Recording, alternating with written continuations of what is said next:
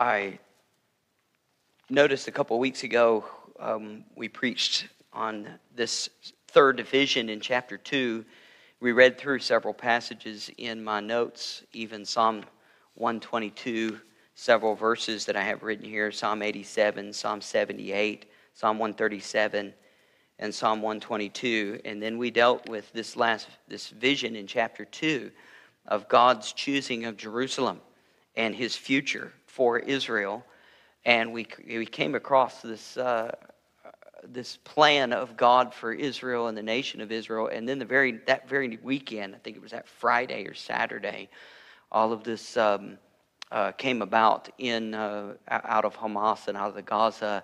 And then for all of that next week, which was last week, I believe it was, these verses that we talked about on that Wednesday night were posted all over Facebook, and very, very relevant for sure about some of the things that we had talked about, even just mentioning that if you go to the Wailing Wall and you pull out some of those prayers, which you shouldn't do, but if you did, you would see these psalms written in that. Pray for the peace of Israel. Pray for the peace and the blessing of God's people. And that would be put in there. And those are prayers. It's constantly on the mind of the Jewish people. And it should be on the mind of God's people as well. In chapter 2 of Zechariah, verse 10, if you'll look down there, we just kind of briefly skimmed over that and finished up. And I'd like to move to chapter 3, but I don't want to miss out on a couple things that just draw your attention to, especially those of you who enjoy studying the Bible and studying and finding some important key aspects, especially that deal with prophecy. In verse 10, now remember, this is a vision that he's seeing in chapter 2. When he lifts up his eyes, he sees a man who is measuring out Jerusalem, the breadth and the length thereof, and then he's asking some questions. A man, he gets instruction in verse 4. The young man says that Israel's one day going to be inhabited. Jerusalem's going to want to be inhabited as a town without walls. It's going to have multitude of men and cattle. Interesting that God cares about both man and beast. So in the future nation of Israel and during the millennial kingdom, there's going to not just be a prosperity of people, but there's also going to be a prosperity of animals. And God cares about the animal kingdom as well, because there's going to be a lot of cattle in that new Jerusalem. And then God gives his promise of what he's going to be in verses 5. He's going to be a wall to her. He's going to be glory to her that's in the midst. And then for verse 6, 7, and 8, he calls out for the people to come back, get away from Babylon, come back to Israel, repent. I've spread you abroad. You need to return. You need to flee and come back, for God's glory is going to be spread. And then in verse 8, he that touches you touches the apple of my eye. Don't poke God's eye. And when you mess with God's people, you're poking the eye of God. He cares about that. And because of that, in verse 9, he's going to raise his hand up and he's going to strike. He's going to bring judgment upon those who have messed with his eye, who have messed with his people. Now look at verse 10. In the close of this vision, he's going to call forth a song. He's going to call forth a song. He's sing and rejoice, O daughter of Zion. For lo, I come and I will dwell in the midst of thee, says the Lord. And many nations shall be joined to the Lord in that day, and shall be my people, and I will dwell in the midst of you, or thee, and thou shalt know that the Lord of hosts has sent me unto thee. And the Lord shall inherit Judah, his portion in the Holy Land, and shall choose Jerusalem again. Be silent, so close your mouth, all flesh, before the Lord, for he is raising up out of his holy habitation. God is moving on his throne, and he's moving towards his people. Now this is a song of praise, but notice in verse 11, and many nations shall be joined to the Lord in that day. Clearly looking at a future time where God will come and dwell with his people, and He will judge, bring judgments on the nations of the world. However, there are going to be other nations who are going to be a part of the blessing of what's going to happen in Jerusalem. And I will dwell in the midst of them in verse 10. And notice he says in the middle of verse 11, and they, that's the many nations, shall be my people, and I will dwell in the midst of thee. Now, just a key aspect here, that the Jewish people, the time of the future day of the Lord, the millennial kingdom, is not just going to be about Israel. It will also include other nations. There are both God's people, that's Judah and Israel and his seed, and Zion, the daughter of Zion, and many nations who will also be my people. This means that people who are not the nation of Israel will one day be also God's people. Both are said to be my people. So in the future, just think about this.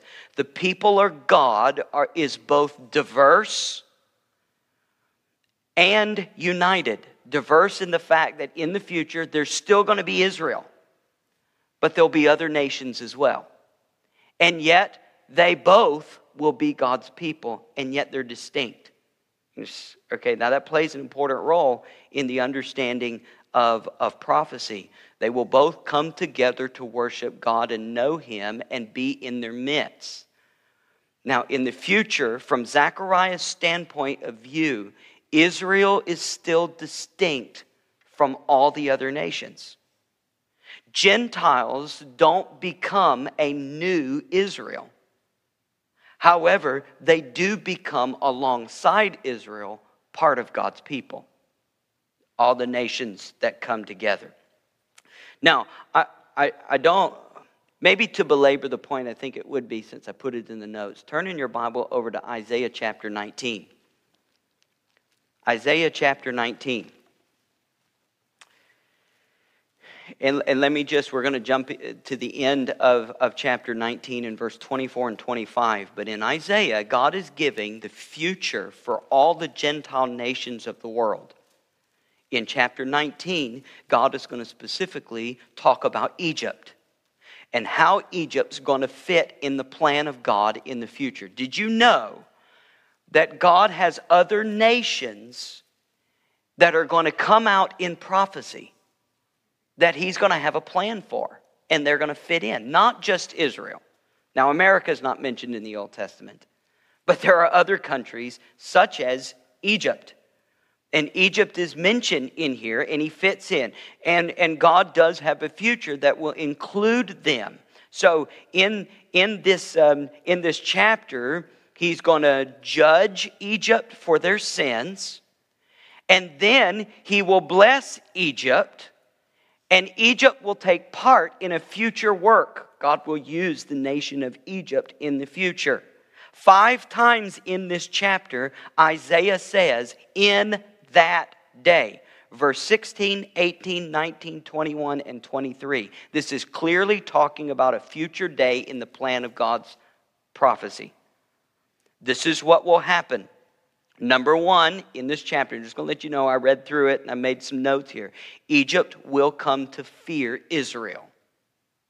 This is told in there. Number 2, Egypt will learn to speak Hebrew. That's what it says in this chapter.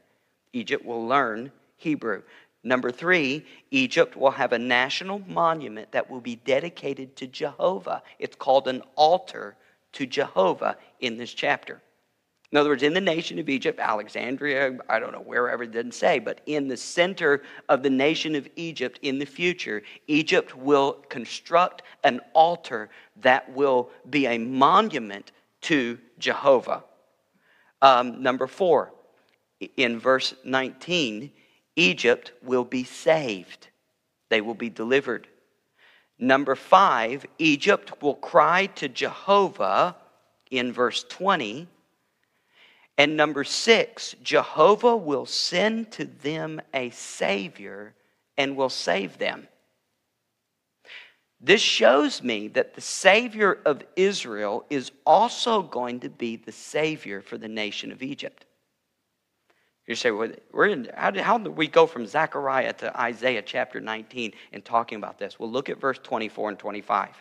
So I just gave you the first 20-something verses, 23 verses in kind of an outline form. Verse 24, in that day shall Israel be the third with, alongside of, Egypt, and with, alongside of, Assyria, even a blessing in the midst of the land. Verse 25, whom the Lord of hosts shall bless, saying, blessed be Egypt, and underscore the next two words, my people. He's not talking about Israel. He's talking about Egypt. And Assyria, the work of my hand, and also Israel, who is my inheritance. This is talking about the future, and I believe it's still, Isaiah 19 is still future from our day. Somewhere in the distant future in prophecy, Isaiah was seeing that end time during the millennial kingdom. Well, God will bring Israel back to the land and bring to them a king. However, God also has plans for these other nations of the world, and they will also be included in God's blessing, and they will come to the land, and alongside Israel, they will find blessing. One person stated this, Michael Vlock stated this, the concept of Israel does not expand. In other words, through Scripture, in words, Israel always remains ethnic Israel. However, the concept of the people of God does expand. The future kingdom of God will include other nations and Gentile people. But Israel remains ethnic Israel. So when we go back to Zechariah 14, go over to Zechariah 14. Zechariah 14, the last chapter of the book of Zechariah, in a time in the future, this verse 16, this verse is talking about a time in the future when the Lord will be among them and rule them in a kingdom as king. Verse 9 and 13 of chapter 14 talk about in that day. It's still future. And notice what he says in verse 16 of chapter 14. He says, and it shall come to pass that every one that is left of all nations which came against Jerusalem shall even go up from year to year to worship the King and the Lord of hosts, and they will keep the Feast of Tabernacles. Gentiles will come to Jerusalem and will worship Jehovah at the Feast of Tabernacles. And worship the Lord. This is a prophecy that is going to happen, and then he's going to say, this is going to include more than just Israel. Now, the reason I belabor this is because there are so many who in the looking of the New Testament when it comes to the church is that the church has now become the new Israel, and has replaced Israel, the Old Testament, and all the promises then for the future are going to be fulfilled through the church, which is us. And I'm going back into places like Isaiah and Zechariah and saying, that's not what the Word of God says. The Word of God looks into the future and still sees a future for the nation of Israel. They will always be His people. They always have been, they always will be. However, other nations will also come and be included alongside of Israel as well. And so God is not finished. Here's the point. God is not finished with Israel. And to prove that, in the next vision, God is going to build upon that for Zechariah, that God is not done with the Jews. He still has a plan for them. So when you go back to chapter 3, we see a new vision at a new time. But he's going to reiterate some of that same theme in the nation of Israel, that God is not finished. God is still working. Now remember, I told you that these visions are all given on one night. This is the fourth vision. Chapter 3 is the fourth vision that Zechariah sees. And there's like one right after another. God just piles on it. Talk about a long night of all 8 of these visions. And Zechariah has seen 3 of them. And the themes that we've already dealt with. God's going to judge the nations of the world. His anger is against them because they've poked him in his eye. We've seen the theme of Jerusalem is going to be his special chosen people and his chosen city. We've seen that God will bless his people once again. We've seen that God will use some instruments like craftsmen who will come down and judge the nations of the world. We saw the angel of the Lord standing ready to guard his people. We have seen that he is pleading before the Lord of hosts, the angel of the Lord is. We have seen that he will become a wall of protection, that they will dwell safely in their city. They won't have to worry. He will be their glory. He will dwell with them and he will love them. We saw that there's a song that they will sing when that coming day comes, and God is rousing on his seat, getting ready to come, just as if it's happening already. He's seeing this in motion. Now, this vision is going to reiterate some of those same types of things, but it's going to focus more on what God is going to do in rescuing Israel. Look down in chapter 3 in verse 1. And he showed me Joshua the high priest standing before the angel of the Lord, and Satan standing at his right hand to resist him. We're introduced to some characters in this vision. Joshua, we'll see who that is. Joshua is the high priest. Don't think Joshua from the book of Joshua. This is a different Joshua. The angel of the Lord, he's been introduced before. We know who that is. I believe that's the second person of the Godhead. That's going to be Jesus Christ, the Messiah. The devil is introduced in this verse. He's going to come up in this scene. Later on, there are going to be a heavenly host that are standing by. That's what it's going to be told. We see the city of Jerusalem is going to come up. We see in verse 9, 9, there's going to be a group of friends or fellows that are going to be standing alongside Joshua. And then we're introduced at the end of this vision to 3 titles. The servant, the branch, and the stone. Which I'll just let you know, they're all 3 equal to the angel of the Lord. Just 3 new titles that are going to be given for the same person, which is Jesus Christ. That's the introduction. Those are just the characters that are going to come out in this story. But what is this vision about? This vision is about what God is going to do by saving his people. This vision is about cleansing. It's about washing clothes. You wash clothes? All right, we got to do that on a regular basis because our clothes get dirty. And that's what sin does. And sin has crept into the nation of Israel, and it's blinded them and it's polluted them. And God has given a call at the very beginning of this book. You return to me, and I'll return to you. Then he's given 3 visions about his blessing. What he's going to do. I'm going to bless you. I'm going to choose Israel. You're going to prosper. You're going to find peace. I'm going to be a wall. I'm going to dwell with you. You're going to see my glory. I'm going to take care of your enemies. I'm going to surround you. I'm going to protect you. You're going to live without fear. You're going to find peace. The Messiah is going to come. And all these people are going to come along, and instead of fight you, they're going to go with you up to Jerusalem, and they're going to worship. He told them all of this. However, there is always a condition to the blessings of God. God never overlooks sin. If you want the blessings of God, then you must repent. If you want the prosperity of the promise of God for the future Israel, then Israel has to come to a place where they see themselves in their sin and they cry out to the Savior to forgive them, and He pardons them and then brings them into that kingdom of blessing. God will not allow the blessings to be enjoyed from a person who has refused to accept the forgiveness that He offers. God doesn't overlook sin. And so this whole vision here about Joshua and his garments and standing before the Lord and the devil and what's going to happen and transpire in this vision is a vision of what God is going to do by saving his people. This is God's plan for redemption of Israel. This is what he's going to do, and he's going to do it in a symbolic fashion.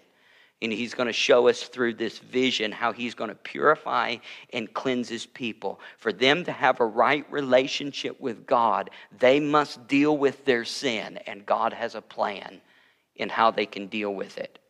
So, verse 1, he shows me Joshua, the high priest. I just want you to know this high priest is mentioned in the book of Haggai, chapter 1 and verse 1.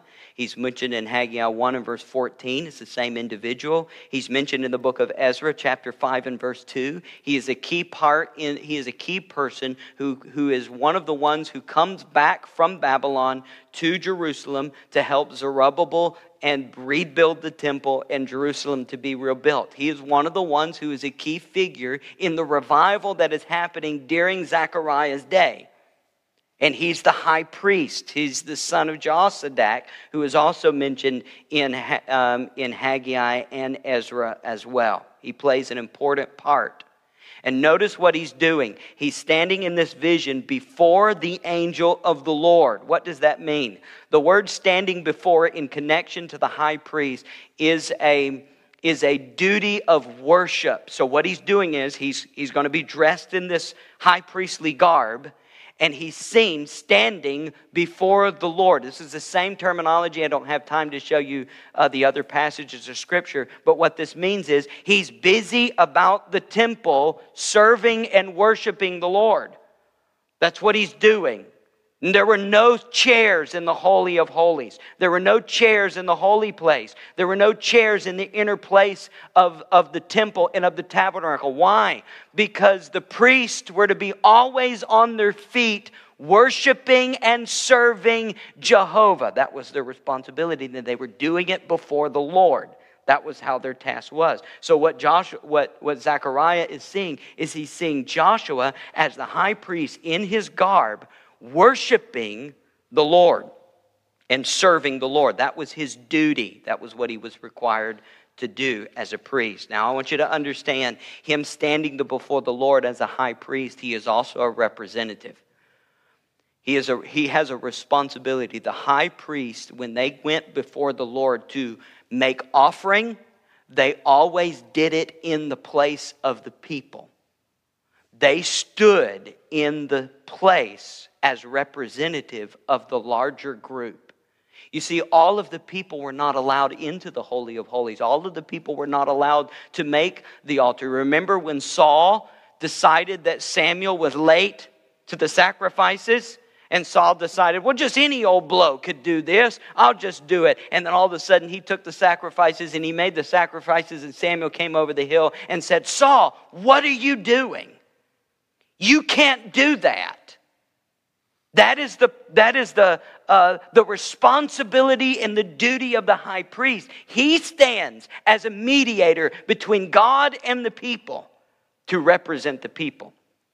So Joshua stands before the Lord, but he is a representation. And we know that because throughout the vision, his name and the name of Jerusalem that is mentioned in the very next verse, and then later on you will see him, and then Zion will be mentioned. It's interchangeable. So he represents the larger nation of Israel.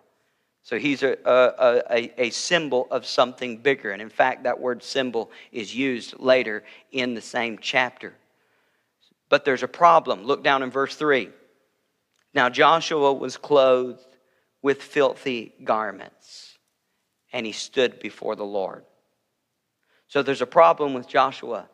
Joshua's standing there in his garments, representing the people of God, worshiping God. But while he's doing that, he has filthy clothes. Now, as Joshua is representing the people, he's standing there before God. The Hebrew word for filthy garments here literally reads, garments that are filled with human waste. This is talking about a garment that has been spoiled and spotted with human dung. You see, this is what God thinks of our sin. This is how Israel stands before God when they were coming in making their sacrifices. This is how God addresses sin as soiled clothes. I don't want to necessarily belabor the point here because of the grossness of this scene, but I think we need to get a good glimpse. The smell, the scene, the embarrassment. All right, I've had a couple of my little ones who have come to me in a store completely embarrassed because they couldn't get to the bathroom fast enough. Right? Do you know a mess in the middle of the store with a 3-year-old and you got a puddle? And it even gets worse when it's more than a puddle. Right? What do you do with the clothes? How do you get them back in the car? Do you go to the Walmart section and find the tub and the soap and just do it all right there? What do I can remember the few times that I felt completely helpless as a father in the middle of the Walmart aisle because I forgot to take them to the bathroom before. Here's Joshua standing before God, supposedly worshiping the Lord, and he has garments that are smeared with dung. These are supposed to be nice clothes that the high priest wears. And he's standing before the angel of the Lord. Notice Joshua not one time in this vision defends himself. In fact, he doesn't even speak in the whole vision. He's just a person standing. He has nothing to say because he knows he's completely guilty. You see, Zechariah gets it. Joshua gets it. Paul got it. Because Paul said, all of my righteousness, when it stood before God, it was nothing but dung. Because that was who I am in and of myself. Sin is dirty. Sin brings shame. Sin brings guilt. And in rebellion, Joshua stands before God where his people have completely rejected the Messiah and rejected him. And this is the position of God's people in representation form of Joshua. His people have turned from him. And when God today, present application, looks down on that little nation of Israel today, do you know what God sees? He sees this exact same symbol. You know why? Because his people have taken the Son who came to them in love and put him on a cross. That was the message of Peter on the day of Pentecost. That was the message of Stephen in Acts chapter 7 when he pointed his finger in the face of those who were standing there that day, which they were Israelites, they were Jewish people, and he said, you murdered him because you rejected. The Father sent his Son. Jesus gave a parable while he was alive that the owner of the vineyard sent his Son. And what did you do with his Son? You murdered him and you killed him. And so I'm all about backing Israel. I'm all about America being on the right side of God's people, not poking God in the eye. However, the vision that is seen here in Zechariah chapter 3 is a very sober vision of the nation of Israel who has shaken their fist in Jesus of Nazareth's face, put him on the cross, and would not, and to this day does not believe in him. And God looks at his people and he's completely ashamed at them, because they have rejected his love.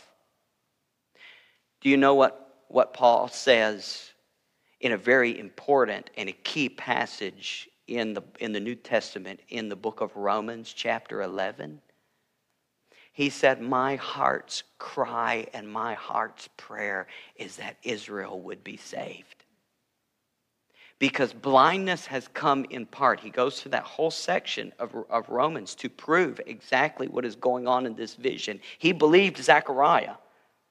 And he looked back and he saw the nation of Israel as a people who need cleansing because of their sin and their rejection of him.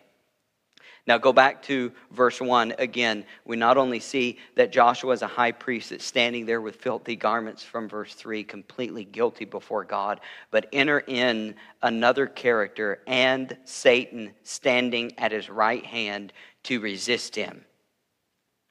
So my interlinear Bible, in the last part of verse 1, uses the word Satan twice.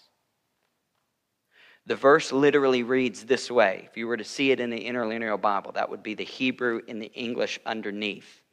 The Hebrew transliterated, or the English is transliterated with the Hebrew that is over there.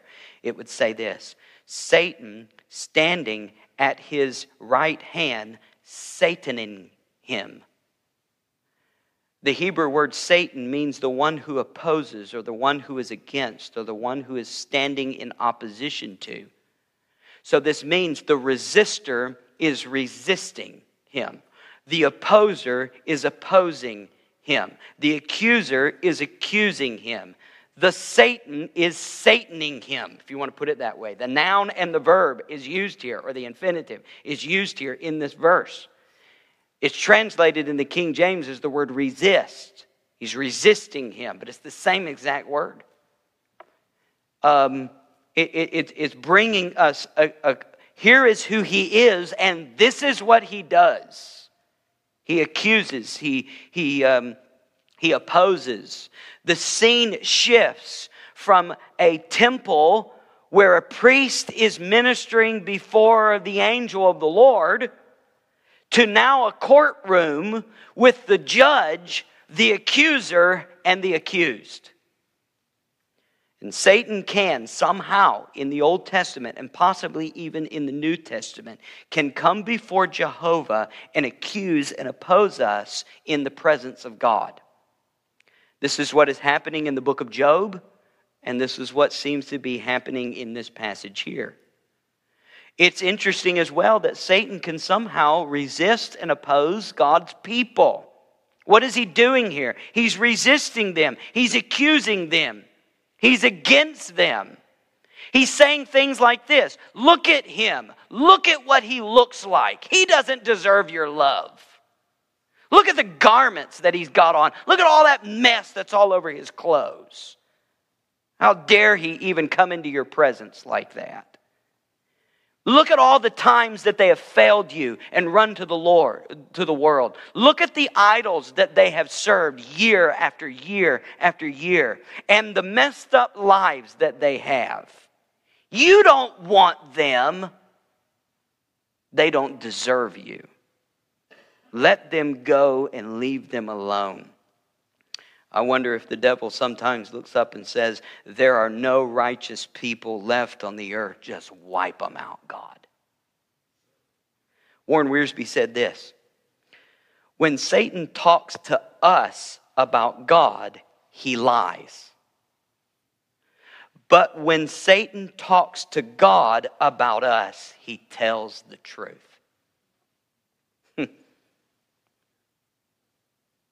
We are filthy, rotten sinners. We don't deserve God's love. Now, with the few moments that we have left, can I point out something here?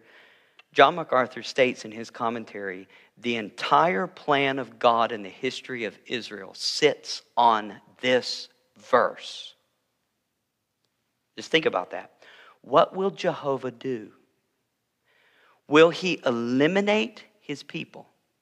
Will he kill them and destroy them? Will he wipe them out because they're standing there rejecting him in their filth? Will he shut them down and start over with a brand new people of God because Israel has failed? Will he destroy them and move away? Is all hope lost for God's people, Israel?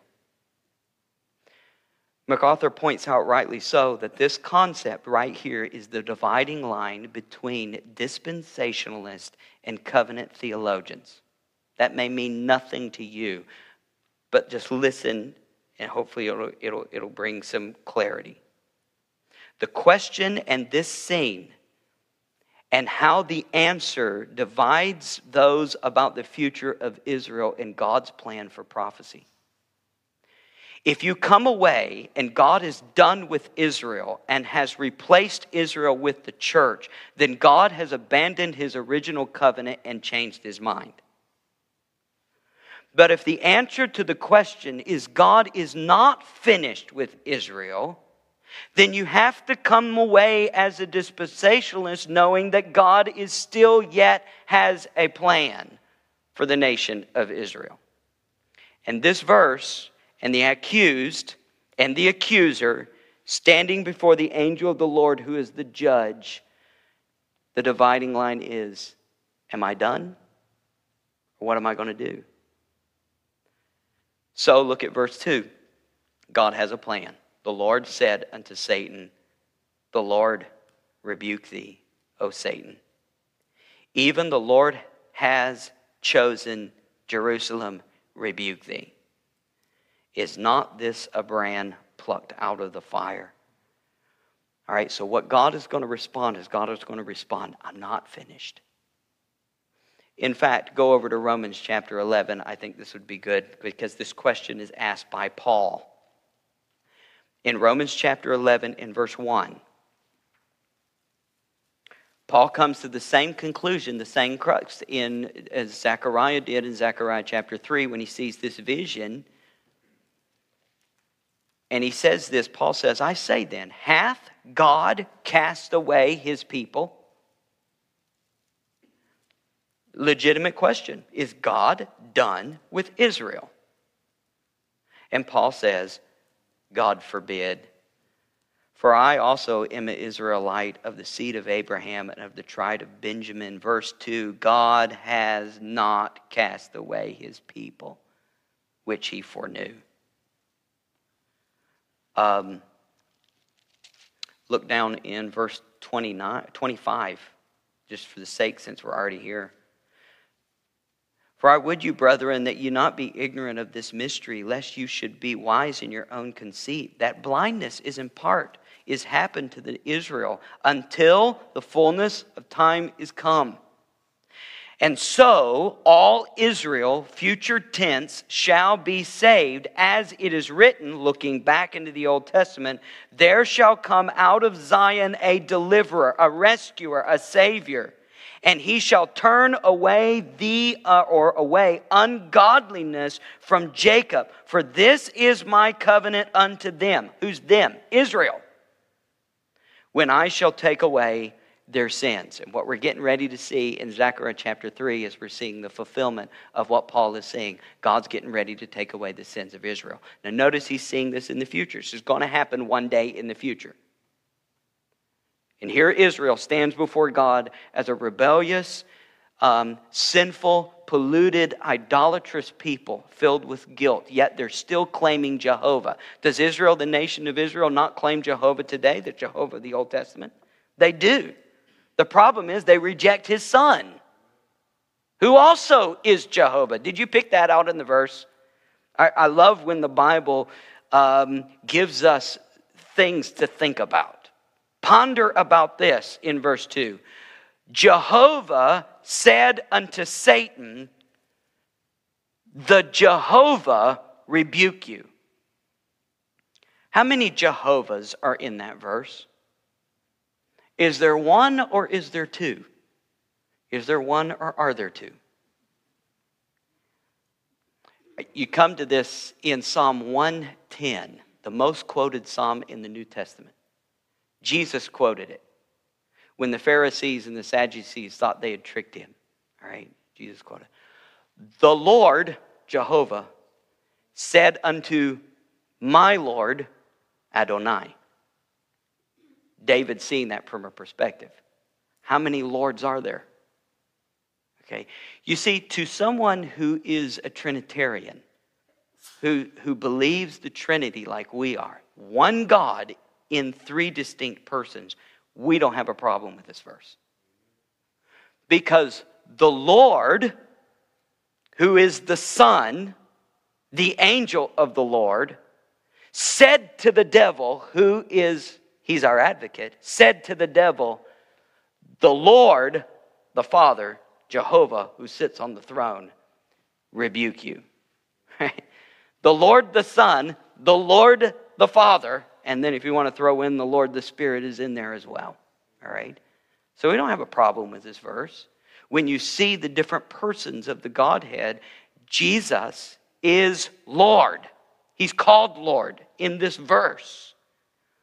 The Lord, the Father, is Lord. And Jesus is using his own name from the name of the Father to rebuke the devil. And we came to that in one of the other visions as well. Do you remember this conversation between the angel of the Lord and the Lord of heaven and earth? And you had this conversation between the Godhead as well. You see it again. You say, what is that important? It's important because the devil flees at the name of the Lord, the Father who sits on the throne, and the Son who mediates for us. That's what's going on here.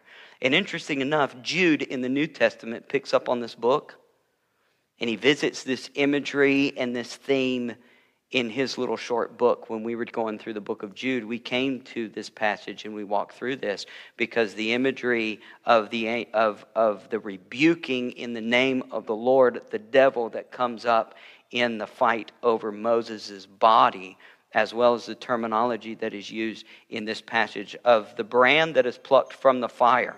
The imagery of the stick that is pulled out of the fire. This is used in Amos chapter 4 and verse 11 when he was talking about Lot, who was plucked out of Gomorrah and Sodom. This word is used of a rescuing of a person who is in imminent danger. So here God sees Joshua, representing the nation of Israel, as a stick headed for the fire. And God, in his love and compassion, says, no, wait. I like that stick. Give it to me. I remember when, as a kid, we were. I don't remember if it was a church event or it was a bonfire event that we were at, and I'd spent the day going around and we whittled our own little sticks. Okay, that was a cool thing to do. You had your own little knife and you got to whittle your stick, and I made a little sword with it. And then it came time for the bonfire time, and I had put my sword, the one I'd been playing with all day, next to my little bench. And somebody picked it up and was getting ready to throw it in the fire. And all of a sudden I screamed out and said, "No, that's my stick!" And I reached up and I grabbed it. And I was, my precious. This is tender. This is my stick. All right. And I get this picture. Here's the devil who's accusing his people. And the question is, God, are you done with them yet?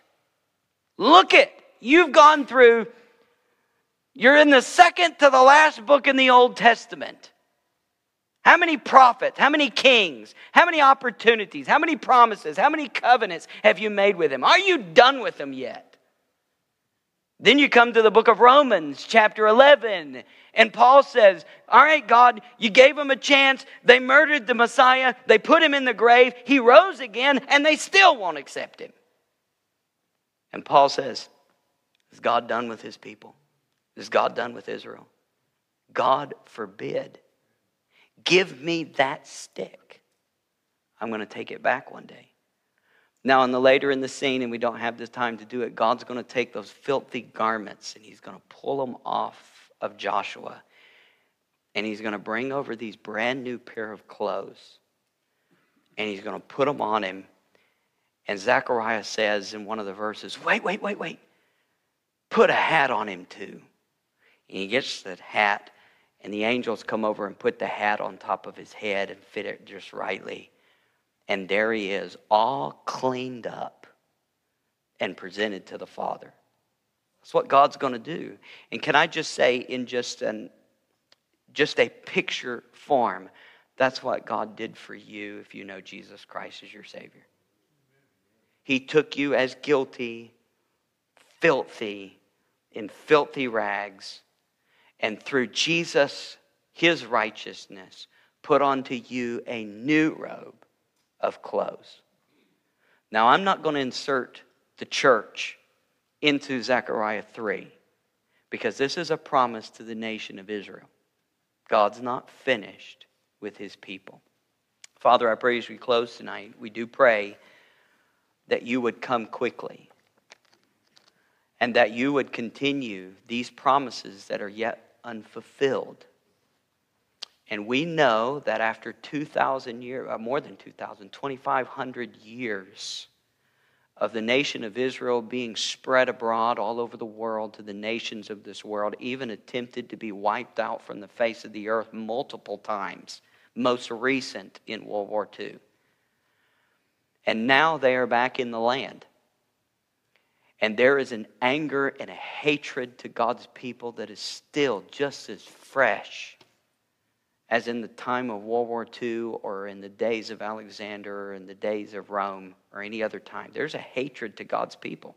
It's manifest on the national news every night here. And yet one day, you're going to take Egypt. You're going to take Syria. You're going to take these nations around them. And you're going to rescue your people. And you're going to put your people in the land, and all the nations of the world will come and call you blessed and will accept and worship Christ in that holy city. It's hard for us to believe because it's such in turmoil right now.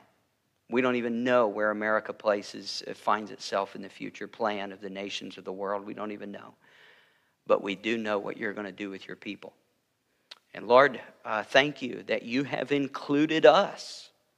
That, as Romans says, that we have been engrafted into the promises as your people. Now we are included in the people of God. We're not Israel. We don't become Israel.